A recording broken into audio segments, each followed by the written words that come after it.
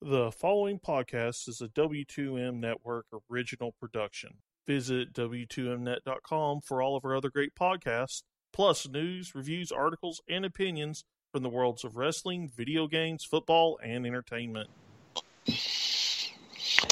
And we are live to tape once again on the W2M Network with the Wrestling to the Max 205 Live review here for January 9th, 2018. 5 for 5.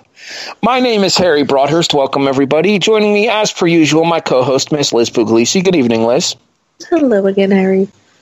I feel like we just did this. We did. We also make that joke every week, so we'll work on that. Well, if you have new material, by all means, feel free to submit it for approval. No, I don't. I suck at that stuff. I'm doing the best I can off the top of my head over here. Sometimes the best I have is not so great. Ask 205 Live this week and they'll tell you. You do amazing. Technically speaking, I can't complain too much about tonight's episode of 205 Live, but let's get to it, shall we? Let's. Again, available online, W2Mnet.com. You know how it goes by now. I'm not going to give you the full spiel. If you want more information, check out the SmackDown Live review. Okay, moving on. We get highlights from Monday Night Raw of Cedric Alexander defeating Enzo Amore by countout in their Cruiserweight title match. Before we get started on tonight's show, I want to get your thoughts on the Cruiserweight title match from last night. I actually was really entertained by it there, and I thought it was one of Enzo's better single performances in the WWE. The fact that he had a gusher going for most of that match added a lot of intensity to that match that I don't think it would have had otherwise. I think I went into it thinking, okay, fine, he's gonna lose the belt. And I was actually pleasantly surprised, and I was surprised to find out that he didn't. And I also I can't knock the way that he, kept his title. I think it worked. I enjoyed the match, actually. It was pretty entertaining. Clearly, we're not done with Cedric and Enzo. The question will be is whether or not Enzo will be cleared by the Royal Rumble, because for those of you who are unaware, Enzo did sustain a legitimate ankle injury during the course of their Cruiserweight title match last night. Thankfully, not nearly as bad as it looked, because it looked like he had broken his ankle. He is in an air cast for tonight's episode of 205 Live, but we don't see Enzo until a little bit later on in the show, so we'll talk more about Enzo once we get to him. Our first thing of viewing for this episode of 205 Live is TJP, who returned last week, taking on Gran Metalik, who's returning this week, after having time off due to a knee injury, I believe Vic Joseph said. I think that's right. Anywho, Gran Metalik picks up the win in about 9 minutes with the Metalik driver, Fireman's Carry Michinoku driver, more commonly known as the Whiplash when Lash LaRue did it. But the question is, the post-match here, and I want to get your thoughts on this here. After the match, once Gran Metalik picks up the victory here, TJP goes around ringside and has what basically amounts to a gigantic temper tantrum. He throws stuff off of the announce table, tears off monitors, flips over the ring steps, yells at Charles Robinson, all the things that define a temper tantrum. Good for little Nate to get on camera, too. But anyway, I want to get your thoughts on where you think they might be going with TJP here, as well as the match, if you have anything. The match was really good. I enjoyed it. I think it got a nice amount of time. They each got in some, really good stuff. But, we've seen them do the temper tantrum thing before. I think Christian did it. Alicia Fox. And it's never worked, in my opinion, or it has for a short period of time. So it'll be interesting to see where they're going with this. I think TJP is definitely one of the ones that needed some refurbishing, so to speak. Not sure if this was the way to go, with it.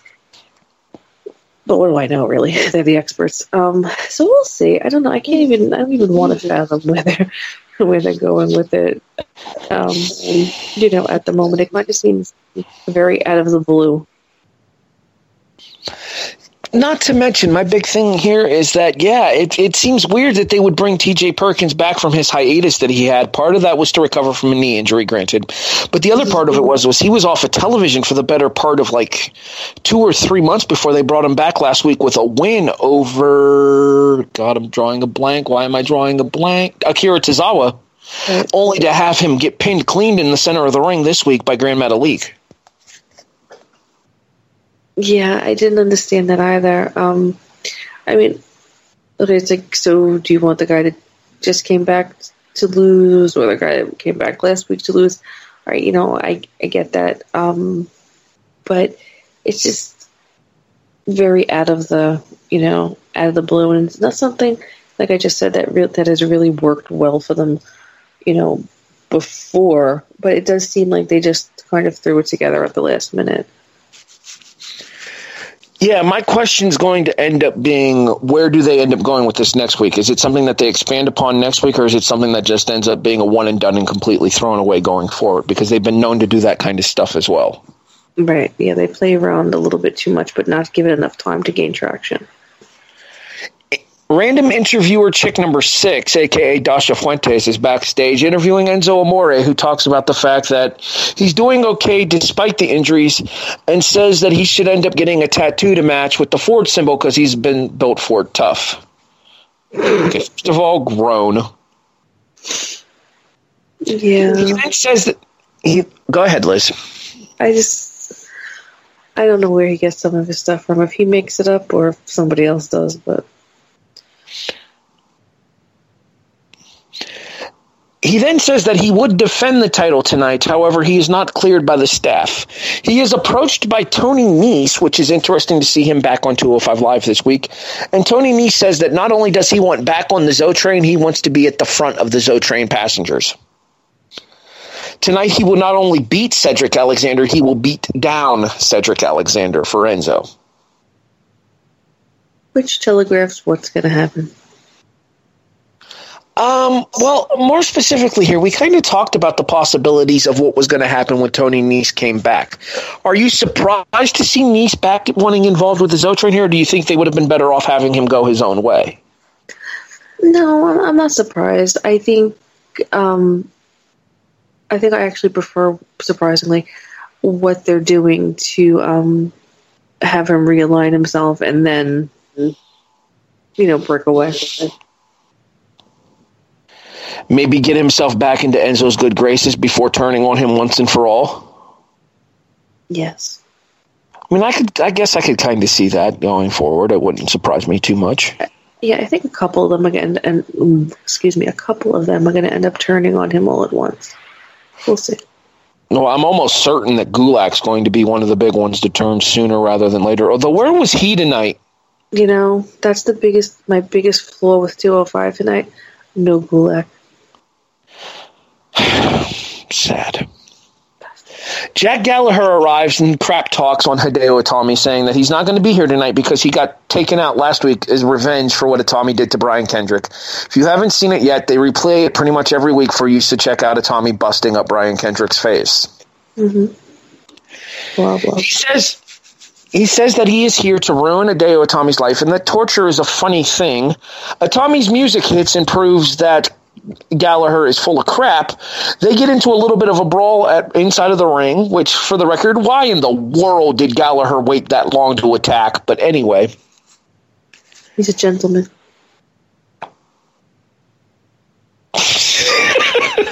Damn it. Walked right into that. Catch my breath and try again.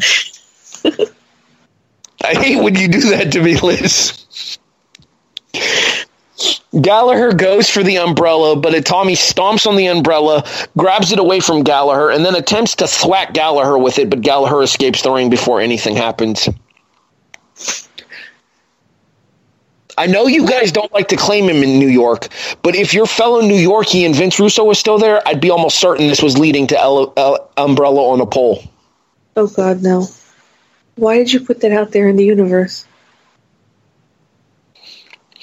Once umbrella on a pole happens, you can all send your hate mail to s.garmer@gmail.com.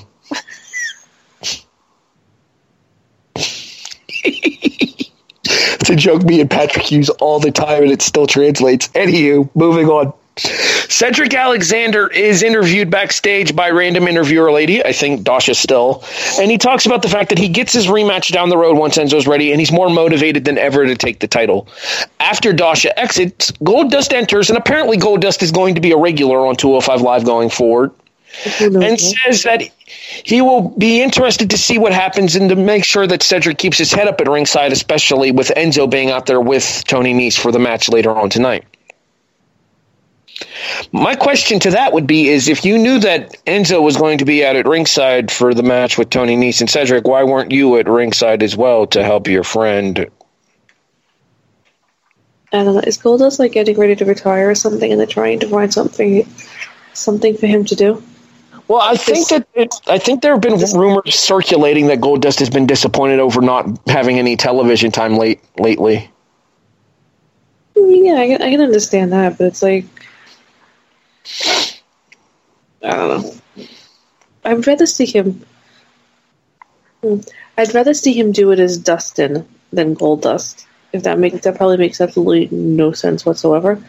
But I could see him taking a cruiserweight. I mean, obviously Goldust in his own way is a legend, ish. But I would almost rather him take somebody under his wing as himself rather than Goldust. But whatever. Well, I mean, in terms of overall wrestling history, yes, as Dustin Rhodes, the Natural, whatever you want to call him, especially since he appeared as the Natural at the Starrcade show, that would make sense. However, in WWE lexicon, he's only been Dustin Rhodes once on a pay-per-view in the WWE, whereas most WWE Universe members will know him better as Goldust. I'm not too sure about that, especially with the way Twitter is. You know, maybe the kids, but anybody over the age of 10, or whatever, they're on social media, they know who he is. Well, not to mention, especially if they're going to air the time-lapse videos of him putting his makeup on television, too. Mm-hmm. Just so you know, kids, it's a work. Anyway, that just bothers me when they intentionally break kayfabe with stuff like that. Like, I get that we're living in the reality era, but stuff like that just doesn't need to happen. Yeah, I mean, if we were discussing a different show, I could totally rant on something that irked me on social media about that, but it has nothing to do with 205, so I'll spare everyone. Now I'm curious, so I'll talk to you about it after the show's over. Yeah. Okay, Enzo does come down ringside, and New Year, same snuffleupagus on the microphone from Enzo. Yep. You literally missed nothing if you missed his intro. Yeah, I missed his intro. You did miss something if you didn't get a chance to see Cedric Alexander and Tony Nese, because in my opinion, second best match of the week. No, I saw it. The match was fantastic. I think that the thing with Alexander is when he's given the time and a story to present that he's more than capable of doing so. And when he has somebody that's capable of holding up in the ring with him, such as a Tony Nese is here, then they're able to put on standout performances in singles matches. The match with Enzo was him elevating Enzo to his level, although, again, I think the accidental blood in that match kind of helped that match in terms of its intensity before, as I mentioned.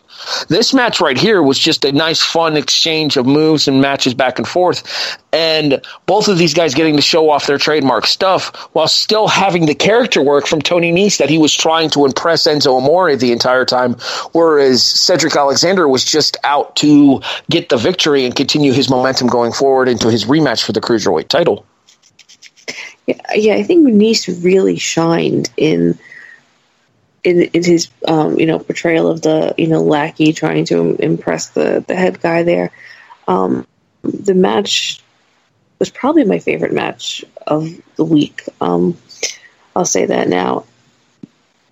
But I think Cedric really is getting to shine as well, because for quite some time Cedric was stuck in tag matches with He Who Must Not Be Named till he's cleared of all charges.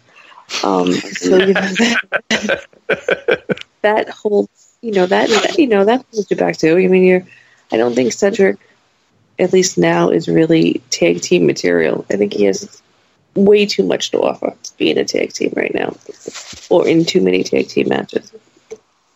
Yeah, as entertaining as the team is with Rich Swann, it's like Cedric Alexander is probably the most capable guy not to have held that cruiserweight title yet on the roster. I agree. So they've been kind of teasing that now was Cedric's time, and then it's been started due to the various Enzo injuries or Enzo illnesses or what have you, that now seems to be the time as good as any to pull the trigger on Cedric finally here.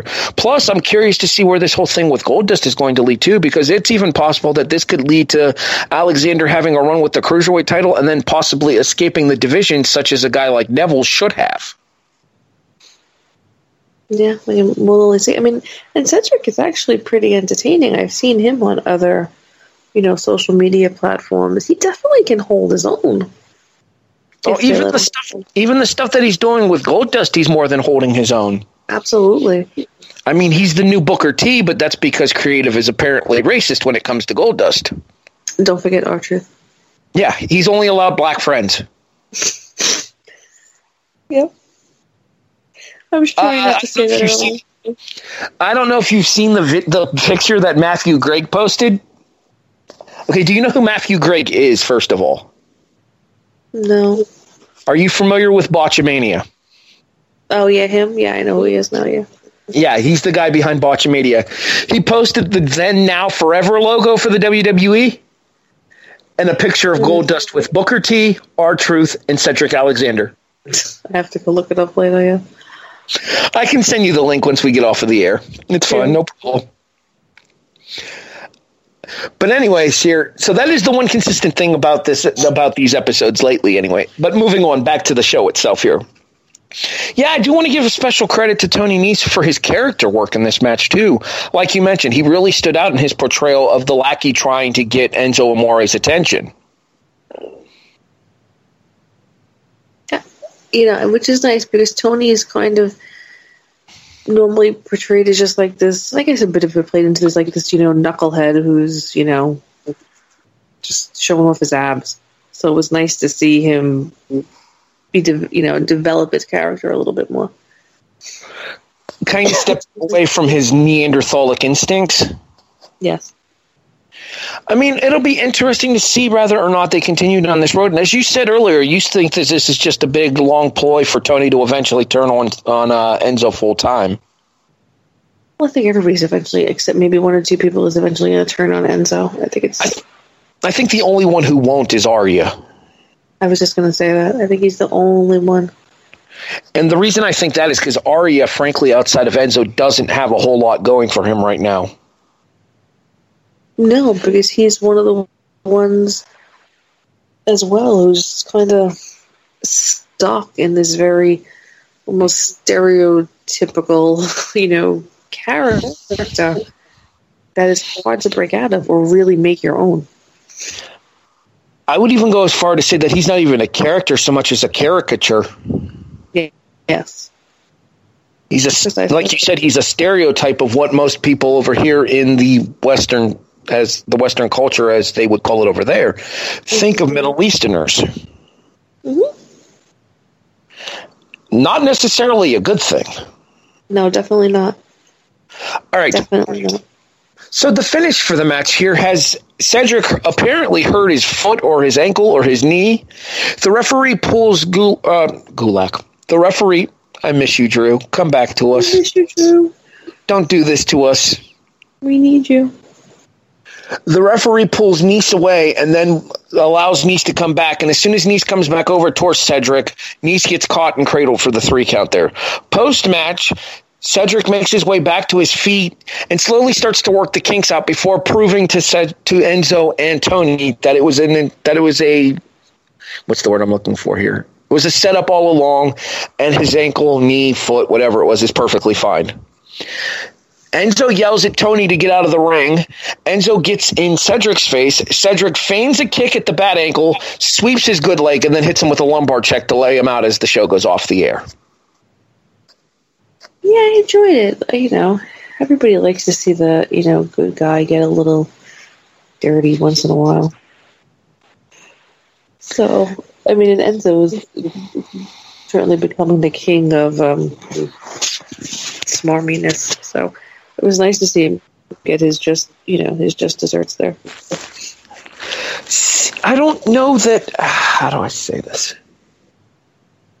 I don't know that Cedric works as the anti-hero, though.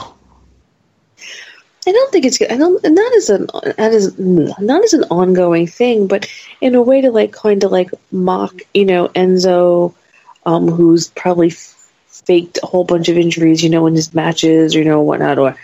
And actually, when he got hurt last night, I actually thought it was just part of the storyline. I thought it was just him faking an injury to get out of it. So I think it was more meant like that type of thing as a, kind of mocking Enzo rather than an anti-hero ongoing, something that's going to be ongoing. I suppose that's fair enough. I guess. All right. Do we have anything else to add about this particular show, or shall we go into ratings in one word? Yeah, they should never not have Drew Gulak on again. Yes, the show automatically loses a point from its overall final score because of lack of Drew Gulak. That's right. Mm-hmm. This is no longer 205 Live. This is the Drewtopia, and you deprived of its leader. That's right. How dare you? No, in all seriousness, Liz, scale of 1 to 10, where does your rating fall for tonight's episode? Same as SmackDown, 5.5. See, nice. I'm a little bit higher than that here. I'm going to go with a 6.5. And that's because I actually enjoyed the in-ring content here, and I think that they were able to develop the storylines that they have in front of them without going too overboard with them. I'll give you that. But like you said, needs more Drew Gulak. Yep. One word to describe the show tonight, Liz. Passable.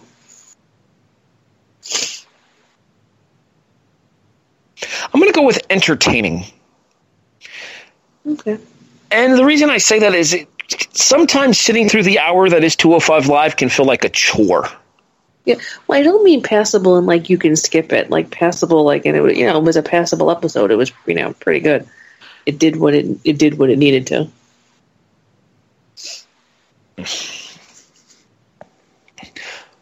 Well, as I was saying, the thing that I meant with that is that a lot of times 205 Live can be a chore to sit through, even at an hour runtime.